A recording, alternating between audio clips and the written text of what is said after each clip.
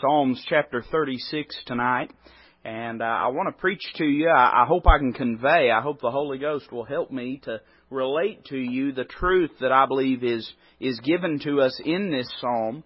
And I've jotted down a little title for the message. You know, sometimes titles are inconsequential, and then sometimes if you give a bad one, they're of much consequence. But as I read through the 36th Psalm, there is this thought that came to my mind. The psalmist is talking about what he sees in the world and how what he sees translates to what he feels.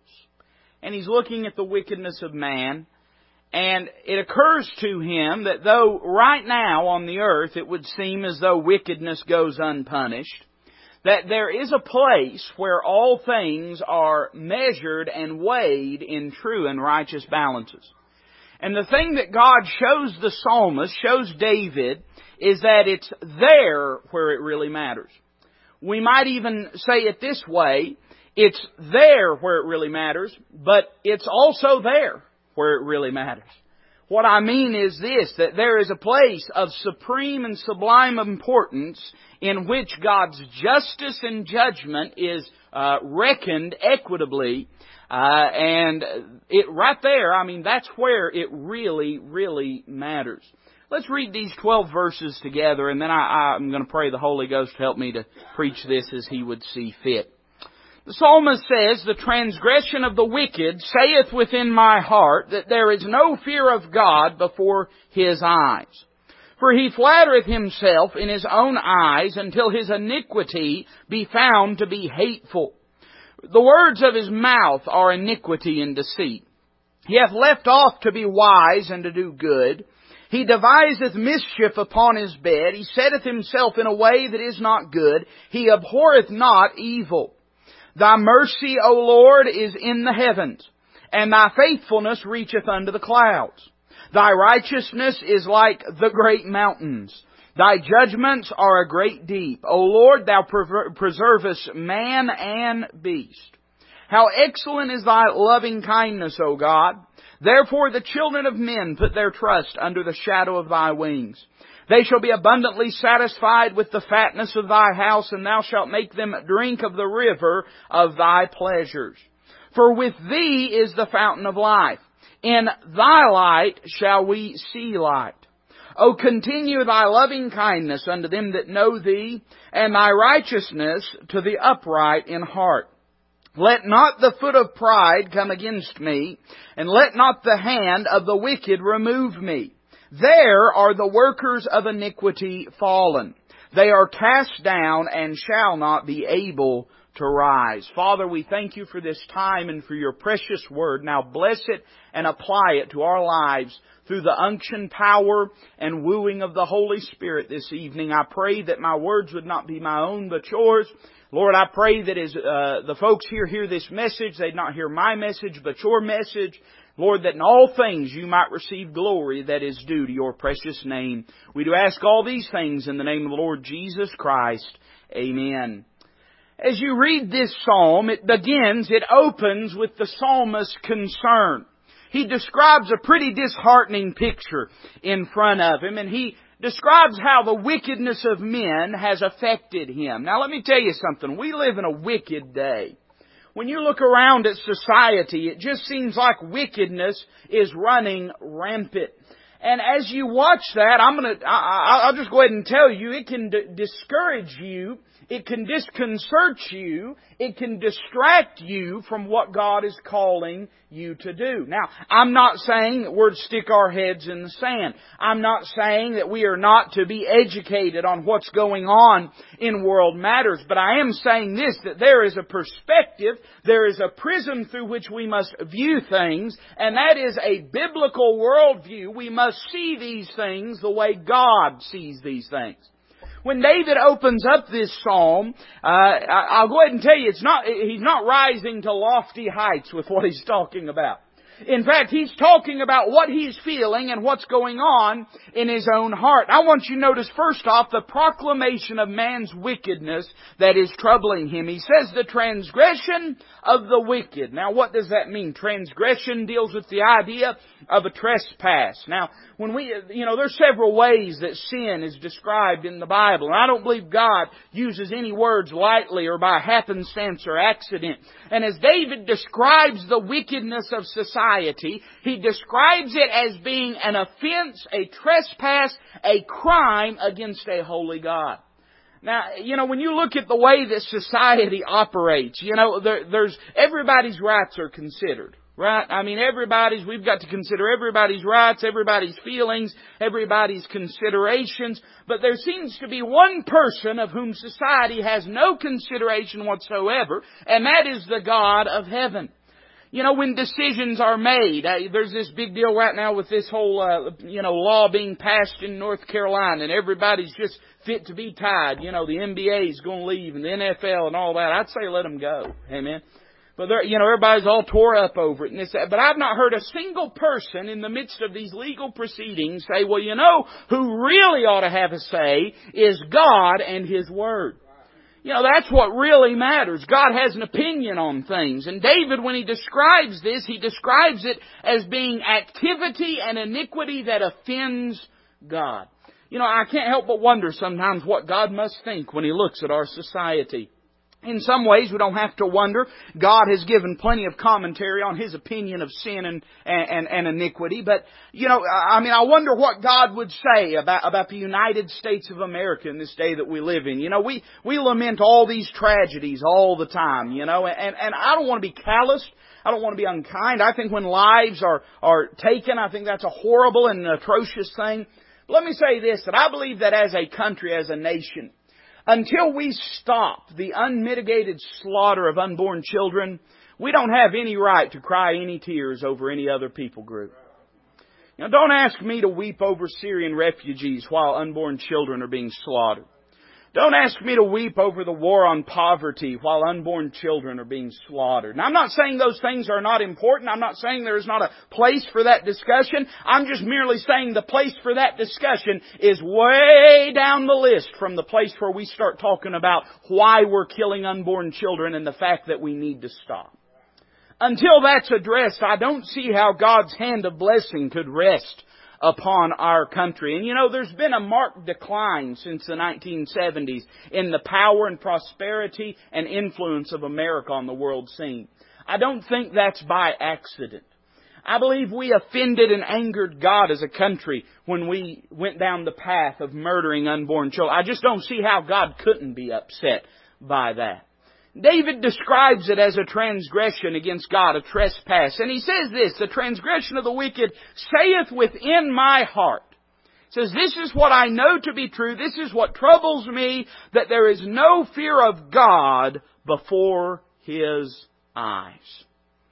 Now, we might debate who the His in this verse would be. Certainly, David could be saying that before God's eyes there is no fear of Him, but I don't think that's what David's saying. I think what he's saying is this: despite all of the religion that society may claim to have, despite all of the morality that they may uphold, despite all of the social compassion that they may promote as being their driving concern and force, the fact that they continue to transgress against God tells me they do not fear Him. Certainly that could be said of our nation, wouldn't you think? That there's no fear of God in any of their eyes. He's the last person considered in these matters. But you have to understand that there is a context to what David is saying. As David says this, he has no doubt in the forefront of his mind, time and again, verses where God has confirmed in David's own heart and confirmed through the mouths of prophets and through the mouths of priests that God will exact and expect and extract fear for Him from the nations. You see, I think the reason David was troubled by this is because he says nobody's fearing God anymore, and there doesn't seem to be any consequences of it. Boy, that's pretty relevant to our day, isn't it? Because the only thing more troubling than the fact that people don't fear God is the fact that it seems like there's no consequences to it. I mean, I'll just be honest with you, it does feel that way. You can say, well, no, that's not true. And certainly God is going to show David some things before this psalm is done. But if you were to be a realist and if you were to be observational, it certainly would seem that way, doesn't it? When you look around, it looks like wickedness is prevailing. It looks like the mystery of iniquity is conquering and is succeeding in this world. It seems as though for every step that we might take forward, we just spiral about 20 steps backwards. Isn't it ridiculous? Listen, it is disgusting that it is a discussion on the public platform and arena of whether or not people need to use the bathroom of the gender they were born with. Man, that's troubling. That's troubling. That's enough to keep a righteous man up at night when he ponders it and considers it. The psalmist denotes the proclamation of man's wickedness. He denotes the pride of man's wickedness. He says, "For he flattereth himself in his own eyes until his iniquity be found to be hateful." In other words, man thinks so much of himself that he doesn't think at all of anyone else. That's what we're seeing in society. And I don't mean to harp on this whole, bill over in North Carolina. It's been on the news and it serves as an anecdotal example, but there are certainly 1,000 other anecdotal examples. But the first thing that happens anytime something like this is somebody jumps up and says, "Hey, my rights have been trampled on." I think to myself that, I don't know if you watched any of the news, but here stands a woman. She is a lesbian by her own admission. And she's a lawyer, and she is bringing this case with the help of the ACLU, who don't have a lick of business in North Carolina anyway. And behind her is two what they would call transgender people. I would call them reprobates. And they can say they are transgender, but in the eyes of God, God knows how He created them, and God knows who and what they are.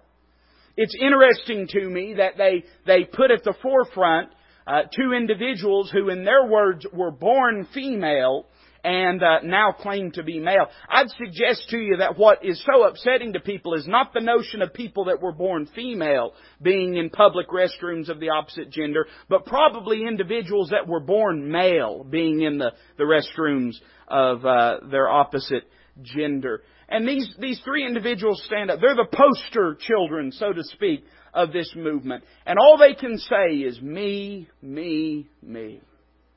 I wonder if those three individuals will look into the broken tears of parents whose children have been abused as a result of their perverseness when the day comes. I wonder if they'll go and sit beside these broken people that have been abused and tortured and perverted by individuals whose souls are as black as the charred walls of hell when that day comes. They'll not be there on that day. You see, they think so much of themselves. It's about me, it's about me, it's about me, that their iniquity is found to be hateful. Certainly that's the case. Society, the only thing that cannot be tolerated is intolerance. And it's funny, everybody's tolerant till intolerance shows up, and then intolerance shows up that makes the first intolerance look like tolerance. The second that you rear an opinion that is contrary to the status quo, then all of a sudden the time for understanding and talking and discussing and being tolerant and compassionate is out the window, and you must be chased with pitchforks and torches, and you must be strung up, you must be crucified. That's the society we live in. Why? Because mankind is so territorial over his own interests that he'll kill if those interests are infringed. He denotes the pride of man's wickedness. Verse 3, he denotes the perverseness of man's wickedness. He says, the words of his mouth are iniquity and deceit. He doesn't know what to do except lie. That's what we see in society today, is it not? Lying has become the most common means of communication in this society. Even when these individuals stand up and they claim that they feel like they have been prejudiced against, and they feel that they have been treated poorly, they know good and well they don't really feel that way. They just merely see it as an opportunity to grab for power, an opportunity to exercise their will. And you can see it all the time. I mean, politics is probably the most common arena, but you can see it in any way of life. I mean, there's always just this mock compassion, just these put on tears, this empty sympathy that is pervasive in society. And it's gotten to everything has an ulterior motive. Don't feel bad. I'm going to get to good stuff here in a minute, but let me just complain with the psalmist for a minute. Can I do that? Everything's got an angle. Everything's got a bend to it. And that's society today. I think sometimes they don't even know whether they're telling the truth or not. And to lie is seen just as easily as to breathe. And he says this, He hath left off to be wise and to do good. He says, I look at the wicked man, and he doesn't even try to do the right thing anymore. You know, we live in a society where folks would rather steal than work. And they'd rather lie than have to live with consequences.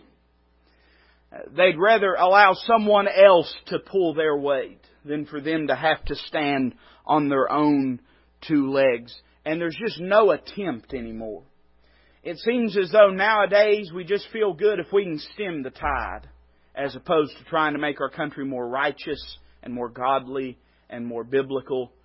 David said, that's what it all looks like to me. Man has just become perverse. He doesn't even attempt to do the right thing. And then notice what that has led to. Notice the pollution of man's wickedness. He deviseth mischief upon his bed. Now, what is David saying? And why did he say it that way? Does that mean that the only place that he decides that he hatches these schemes and these plans is on his bed? No, what he's saying is this, that to him, to hatch schemes, to plan, to devise mischief, that's what he does. Even when he's laying in bed at night, he can't go to bed for the want to get up and do something evil the next day. It has polluted even that most basic and fundamental element of human rest, which is sleep. He can't even sleep at night for wanting to do wrong. And he says this, He setteth himself in a way that is not good. He abhorreth not evil. It is shocking to me. Shocking. And I think you'll agree with this. The degree to which iniquity and evil is tolerated in society. You know, somebody can go, just the other day in Pakistan, Punjab, Pakistan, a suicide bomber went, blew himself up, killed about 70 is about the death toll now, mostly women and children. It was at a public park. About a week or so ago, the attacks in Belgium, and then a few months ago, the attacks in France. And the first thing that happens when these tragedies take place is there'll be somebody that'll come out and say, well, it's the fault of gun manufacturers. And then there will be somebody that'll step out and say, well, I don't know whose fault it is, but it sure isn't Muslims' fault. I was seeing an article just the other day, and I don't know what it was in. It's all rubbish. It's all garbage. You know, all these news places, Washington Post, Huffington Post, New York Times, Boston Globe, Chicago Tribune. I mean, go down. It's all rubbish. It's all trash. It's all biased propaganda. And I was seeing an article the other day that a young Muslim man wrote. He said it was like 10 reasons why Muslims should not apologize. And as you go down through the list, he's basically giving all the reasons why he as an American Muslim should not be expected to apologize for the atrocities that have taken place. Now stop and think about how twisted a mind that young man must have had to venture to write such an article. People are burying their children. The blood is not even dried on the streets. And to have enough nerve to come out and say, let me give you some good reasons Muslims shouldn't have to apologize for this. How troubling society is. They don't abhor evil. They see that happen and it doesn't bother them. They just see it as an opportunity to go for a power grab, to defend their interests and their rights. How discouraging it must have been to David, just as it is to us. You know, I said at the beginning of this message, if you focus on that, it'll drown you. It'll discourage you. You won't want to lift your head up off the pillow in the morning. And that's how David is feeling. He denotes his concern. He says, I look around at society and nothing, it's not just that society's not getting better. Nothing is getting better. It seems to spiral downwards moment by moment. Then he pauses And we see the psalmist's considerations. Look what he says in verse number 5. Now, he spent the first 4 verses complaining. That's what he's doing. He's saying everything's wicked. Nobody fears God. Everybody hates the things of God. Nobody tries to do right anymore. Then he pauses and he wants to be a little spiritual. So he says this. He says, Thy mercy, O Lord, is in the heavens, and Thy faithfulness reacheth unto the clouds. He denotes the existence of God's mercy. Now, it would seem when you read that is a very pleasant verse. But I think if you read between what David is saying here, he is willing to admit that God is merciful. He cannot deny that. I don't think there's a person in this room that would venture to say that our God is not a merciful God. He is a merciful God. Of course He's a merciful God. And yet David qualifies what he's saying by saying this. Of course God is merciful, but His mercy is in the heavens. Of course God is faithful.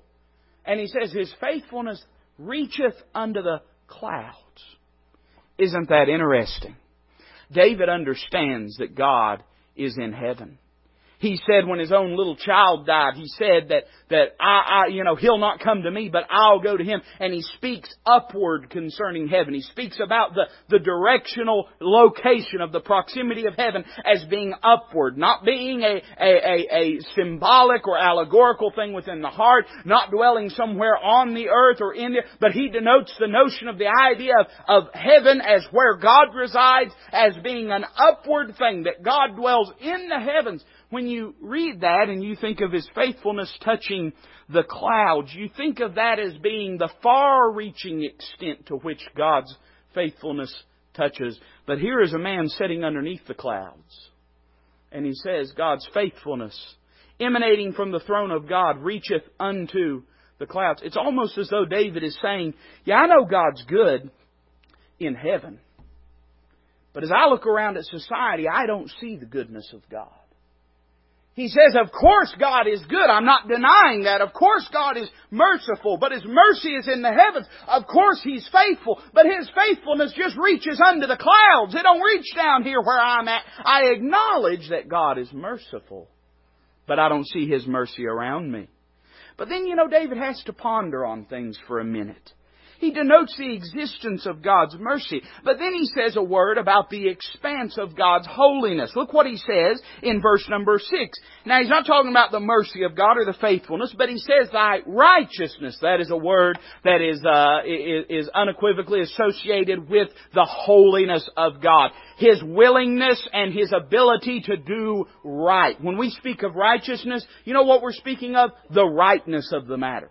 That God will do right. Abraham said it this way, the judge of all the earth will do right. And David ponders that for a moment, and he says this, Thy righteousness is like the great mountains. Thy righteousness is like the great mountains. When we think of the mountains, I would say that we probably think of a few things. One, we think of the vastness of mountains. One cannot help but feel when they stand at the very bottom of the mountains with how large. You cannot help but feel dwarfed by that mountain as you stand in the shadow of it. David says, when I think about the righteousness of God, when I think of His holiness, when I think of how pure that He is, it's like a mountain overshadowing who I am. But when we think of a mountain, we also think of something that is invariably attached and rooted in the ground that we walk on. You don't ever see a mountain with its roots up in the air. A mountain's roots are always in the earth.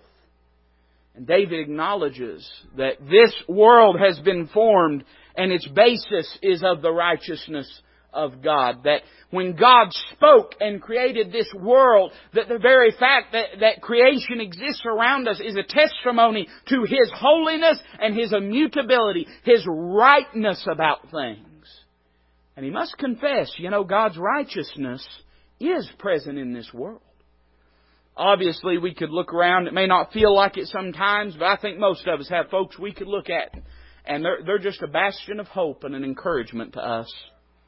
When I think about how wicked this world is, it does me good sometimes to think about people and places and situations in which the righteousness of God is manifest. And David must acknowledge that God's righteousness touches this earth. And then he says this, Thy judgments are a great deep.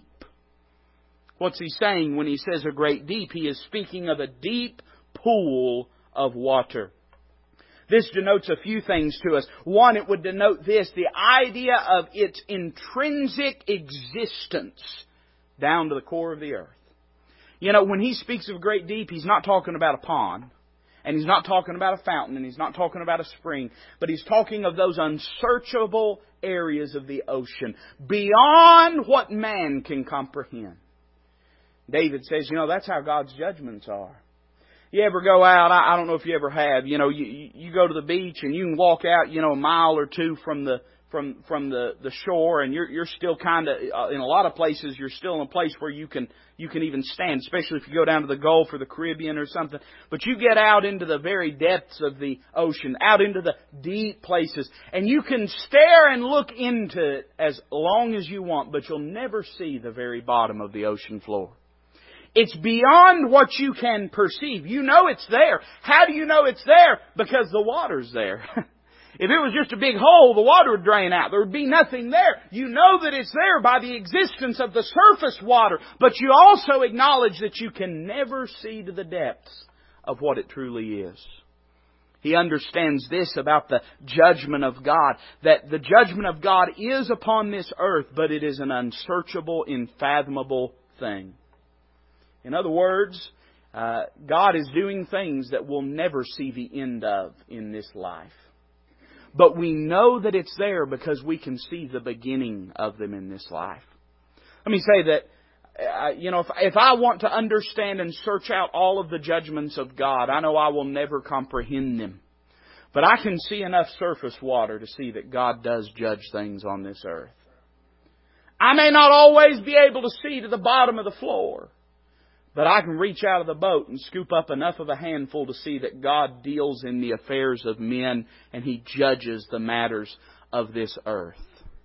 There's no question about that. You can see it oftentimes in the lives of believers when they get out of the will of God. One thing that you will always see in the life of a believer when they get out of the will of God is God's chastisement.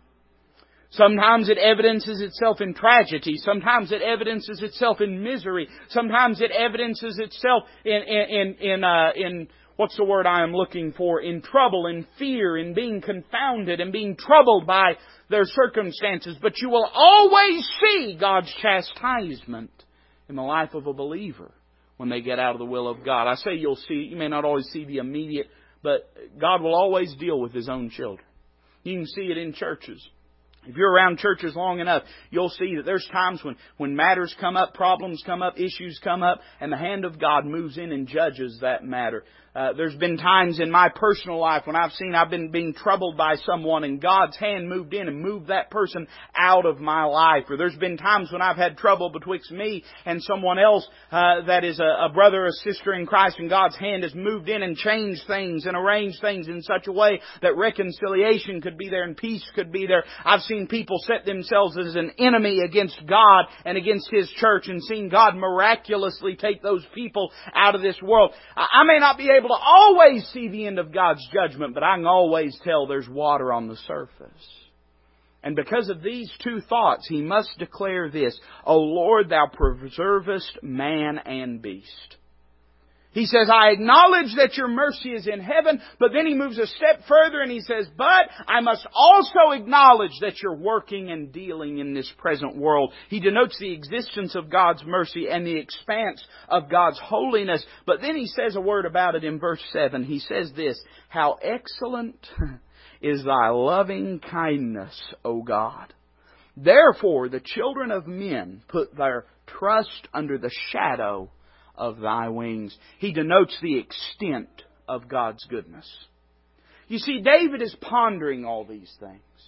He begins with sort of just a feigned admission of God's mercy, just sort of a polite acknowledgement that God is good. But then when he really ponders on it, he must acknowledge that God does deal in the affairs of men. And then once he acknowledges that, it leads him to the place of recognizing that this is the reason men can put their faith in Him. Could I just put it in a very simple word? Our God is not a distant God. And because our God is not a distant God, That means you and I can place our confidence and faith and trust in His righteousness and judgments in this world. He acknowledges that God deals in the big things, but he must also acknowledge if God deals in the big things, because nothing's big to God, amen, then He must also deal in the small things. And He describes the excellency of God's loving kindness. He says, if I really stop and think about it, I have to admit, not just that God is good in heaven, not just that God is good in this earth, but God has been good in my own life. And because of that, I have reason to put my trust under the shadow of His wings.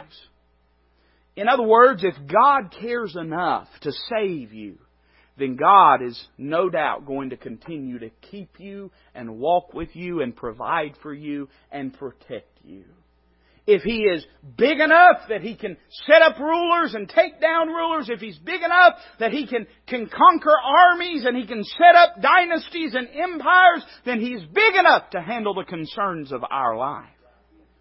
And if He loves us enough that He was willing to save us, then there's no doubt, and there can be no doubt, that He will help us and strengthen us in this walk. We notice the psalmist's concern and the psalmist's consideration, but the last few verses enter a different realm in his discussion, and we see the psalmist's confidence. He says this in verse number 9. Now you've got to remember what he's been doing. He started off complaining, and then he started considering the reality of God. He started off looking at the wickedness of men, and then he spent a little time pondering the nature of God. And when he looked at the wickedness of man, he found no answers. But when he considered and pondered the nature of God, he found answers. And he declares this. Notice the revelation he discovers. He says, "For with Thee is the fountain of life." Now, we could maybe say that there is a practical application of this. David has gained a rejuvenated and reinvigorated perspective on his life and on this world. But we could also understand that there is a theological comprehension of this, which is this, that the Holy Spirit of God is the fountain of life.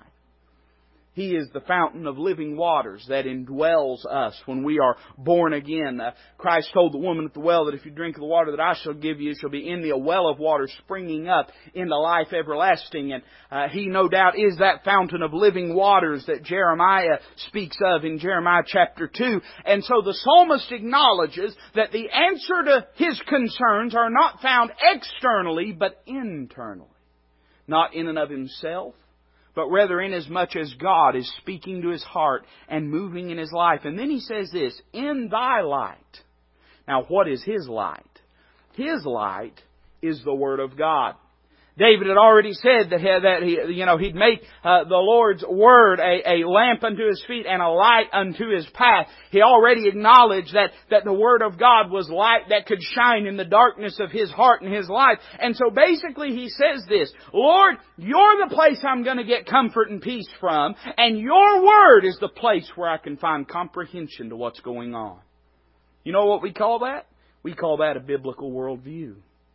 David says, "I understand that only from You can I get comfort, and only from You can I get comprehension for this path that I'm in." You know what you'll find? You're not going to get, and I'm not critical. I already told you I've rattled off enough news facts this morning or this evening. You can tell I watch the news, I read articles. I'm not criticizing it, but let me tell you something. You're not going to get encouragement from the newspaper. And you're not going to get encouragement from the tabloids. You're not going to get encouragement from the Hollywood programs. You're not going to get encouragement from all of these various pundits and all these various commentators. Those things will continually beat you down and oppress and repress the encouragement that you might gain. Those things are going to bow you low. But you'll find that in the Word of God and in the Holy Ghost, you'll find the encouragement and uplifting that you need. David says, "You know what I've learned? The more I thought about man, the more discouraged I got. But the more I thought about God, the more encouraged I got."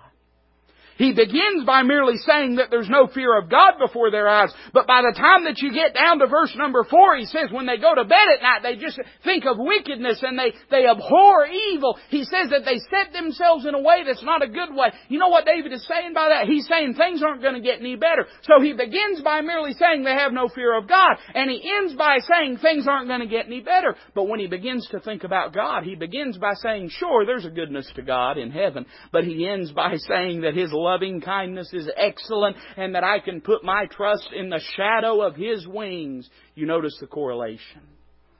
As he thought about man, his thoughts trended downward. But as he thought about God, his heart soared upward.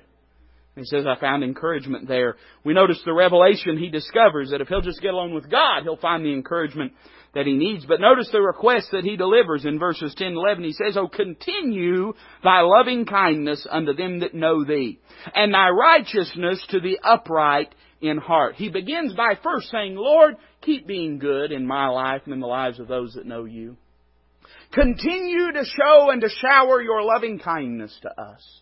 Continue to deal with us in goodness and in mercy and in loving kindness. And you know, this was a prayer that he could pray. And he could pray with confidence. You know why? Because Jesus Christ the same yesterday, today, and forever. He's the Lord God that changeth not. It's not based upon us or who we are, but it is based upon Him and His person and His presence. And so when David prays this, he can pray it in confidence. I'm going to go ahead and tell you, there's been things that I've prayed and I didn't know whether God would do it or not. There's been times I've prayed, mostly it's about temporal things. You know, I've prayed and I've asked God for, new car, new clothes, or new whatever it might be. And I didn't know whether God was going to do that. But there's been some things that I've prayed for in my life that I know God has a will and a desire to do. Every time you pray for a lost person, an individual by name, every time you pray for them to be saved, you can know without a shadow of a doubt that it's the will of God that they be saved. And they'll make their own choices. We understand that. It's not a guarantee that if you pray for someone one time, that means that God will superimpose His will on theirs and not allow them a choice in the matter. We know that's not what we're saying, but we know that we are praying within the will of God. When we pray and ask for spiritual strength, we're praying for something that's within the will of God. When we're praying and asking that the Lord would make us more thankful, we know we're praying something in the will of God, because in everything give thanks, for this is the will of God in Christ Jesus concerning you. There's some things you pray for and maybe you might wonder, but then there's other things you pray for you know are within the will of God. And David, when he prays this, he knows it's within the will of God. You never have to worry whether when you pray and ask God to encourage you and strengthen you and help you, whether that's going to fall on deaf ears. God will hear that prayer. And then he says in verse 11, he says, first off, God, keep being good to me. Isn't that an interesting change in tone from the beginning? When he begins this psalm, he says, he's not focusing on himself, but when he begins this psalm, he says that men are wicked, everyone's wicked, everything's bad, things ain't going to get any better. And you know what? He's right.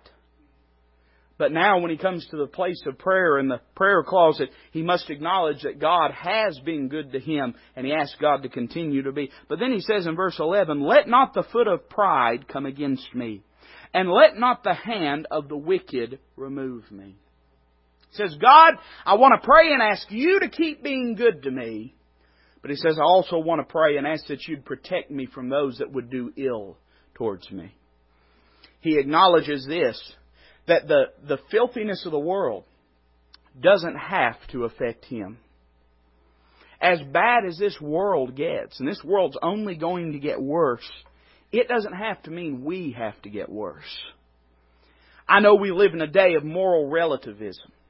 And that's one of the most destructive concepts to any civilization. And you can go back, you'll find this to be true. Americans, we're the new kids on the block. We've not been around that long. And civilizations long before America was ever thought of have already gone down the path of moral relativism. Go in and study the ancient Romans and look at their different schools of thought and philosophies. And there was a group that had the idea that, everything was absolute and everything did matter. But then there were groups that said nothing's absolute and nothing matters. And that's what prevailed in Rome, because that's what gives men license to live ill and to live wickedly in this world. And you know what undid the Roman Empire? It wasn't marching armies. It was unfettered flesh and lust. That's what destroyed the Roman Empire. And moral relativism is what led to that concept in their society. We're not the first to try that. But let me tell you something, there's a great danger as Bible believers that we allow that moral relativism to affect our lives and to give us cheap, ugly excuses to become lax in our walk with Christ. Well, nobody else is doing it. Well, that's not how you determine whether you're going to do something or not. How you determine it ought to be what's right and wrong according to the Word of God. Well, it's not very popular, preacher. Well, Christ wasn't either. Well, preacher, it's just not in vogue anymore. It's not common anymore. Well, maybe not, but guess what? Things are only getting worse. Do you want to get worse with them? David says, I don't want this wickedness in this world to affect my home and to affect my life. Lord, keep me from this wickedness. Lord, don't allow the wicked man to remove me. Don't allow the foot of pride to come against me. Lord, just preserve me from this wicked day. And then finally he denotes this in verse 12. We see the revelation he discovers. If I'll just get alone with God, I'll get encouraged. We notice the request he delivers. God, keep being good in my life and don't allow me to go the way of the world. And then notice finally the reckoning he declares. Notice how verse 12 begins. It begins with the word there. Now I'm going to go ahead and confess to you, when I read that, it puzzled me. Because there is no geographical location mentioned for a few verses. I started scouring, looking through, where is there? If the psalmist says, there are the workers of iniquity fallen, where is there? There's not even really a time constraint noted within this. Not even a point in time that is denoted. So where is there? Well, if you go back to verse number 9, you find the last place that a geographical location is mentioned. He says, for with thee is the fountain of life, and in thy light shall we see light. David says, when I really get to thinking about it, I thought that the mercy of God only existed in the heavens, and the wickedness of man was running rampant down here. But as I've really got to thinking about this thing, I've noticed that God's mercy is even present down here, and that the wickedness of man has already been judged up there. He says, there are the workers of iniquity fallen. They may be propped up down here, but if we could see things the way that God sees things, they've already fallen. They may look like they're winning down here, but if we could see things on the other side of the glass, if we could see things in the presence of God, we'd know that we're not waiting for judgment to be passed. Judgment has already been passed. We're just merely waiting for punishment to fall. There the workers of iniquity are fallen. He says they are cast down and shall not be able to rise. He acknowledges that their judgment has been passed, it is secured, and it is absolutely terminal. There is no way for them to come back from that. I'm thankful we can be saved. I'm thankful that a wicked man can be born again. I'm not dismissing that. I don't think the psalmist is dismissing it either. But remember, he's not necessarily talking about the individual wickedness of man, but he's talking about the collective wickedness of man, the wickedness of society. And he recognizes this. It may look like it's running rampant down here, but in the eyes and mind of a thrice holy God, it's already been dealt with. It's already been judged. And it's already been addressed. Things are going to get worse. I'm not going to stand up here. They used to, back in the early 1900s, utopianism was real popular in the church. And that's when amillennialism really came into existence, because it was the idea of utopianism. There is no literal millennial reign of Christ. We're just going to get better and better and better and better and win everybody to Jesus, and that's going to be the millennium. And that was in vogue in the early 1900s. And a lot of people really bought that. I mean, they really believe things is just getting better and better. It's no wonder why. I mean, technology was just racing and prosperity was everywhere, and they thought, man, things is just going to get better. And then 1917 happened. And the First World War broke out. And that sobered society up pretty quick to recognize that things aren't going to get any better. They're going to continue to spiral downward. Evil men and seducers are going to wax worse and worse. Times are more perilous today than they've ever been, but they're going to get even more perilous as time goes on. It's a discouraging thought for a believer. They may, just to mention this North Carolina thing again, that they may overturn that bill, they may uphold that bill, I don't know what's going to happen. But mankind's going to get more and more wicked. If you're looking for the next politician to fix things, you're going to be disappointed. If you're looking for the next legislation to straighten things out, you're going to be disappointed. Wicked men are going to keep getting worse and worse and worse. Preacher, how do I cope with that? How do I keep from getting discouraged? Well, you have to have the biblical worldview. You have to see things the way God sees them. That God is dealing in your life and encouraging you and helping you and working within your life. But in the broad scheme and scope of things, the God of heaven has already judged these matters. And He'll deal with them according to His will and according to His time.